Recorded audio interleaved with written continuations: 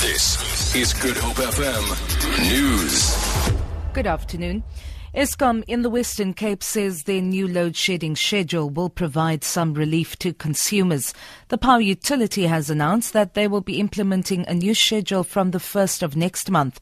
Eskom head in the province, Alvi Lester. The good thing about this schedule is that it's going to make sure that the same customers are not affected during, particularly at night. You know, the 6 to 8 o'clock slot is the most difficult slot for all customers at night and in the morning. But it is based on the consumption patterns. The general consumer should see a lot more relief in terms of when they get shed. The North Gauteng High Court has granted disgraced former tennis star Bob Hewitt leave to appeal against his sentence, but not his conviction. Hewitt was last month convicted of rape and indecent assault.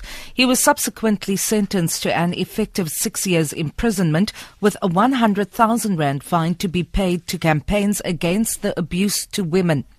Judge Bert Bam told the court he took Hewitt's age and ailing health into consideration. The judge, however, said he will only be able to appeal his sentence at the Supreme Court of Appeal. Hewitt will remain under house arrest at his home in the Eastern Cape. The presidency has expressed disappointment at yesterday's developments in the National Assembly. Proceedings during which President Jacob Zuma was expected to answer oral questions were suspended after some opposition parties insisted that he responds to questions related to security upgrades at his Nkandla private residence. National Assembly Speaker Baleka Mbete ultimately adjourned the House as the EFF insisted that President Zuma should indicate when he would pay back the money. Presidential spokesperson Harold Maloka says that this conduct is regrettable. Yet again, some members of the National Assembly made it impossible for the President to respond to questions.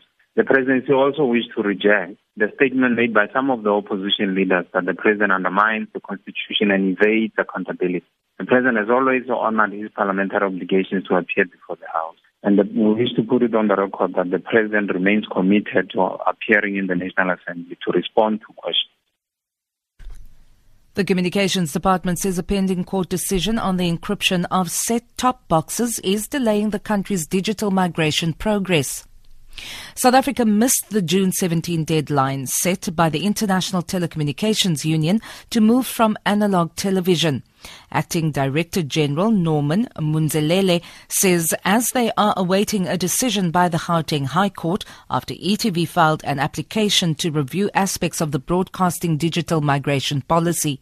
Munzelele was speaking on the sidelines of a youth imbizo in Gugulethu.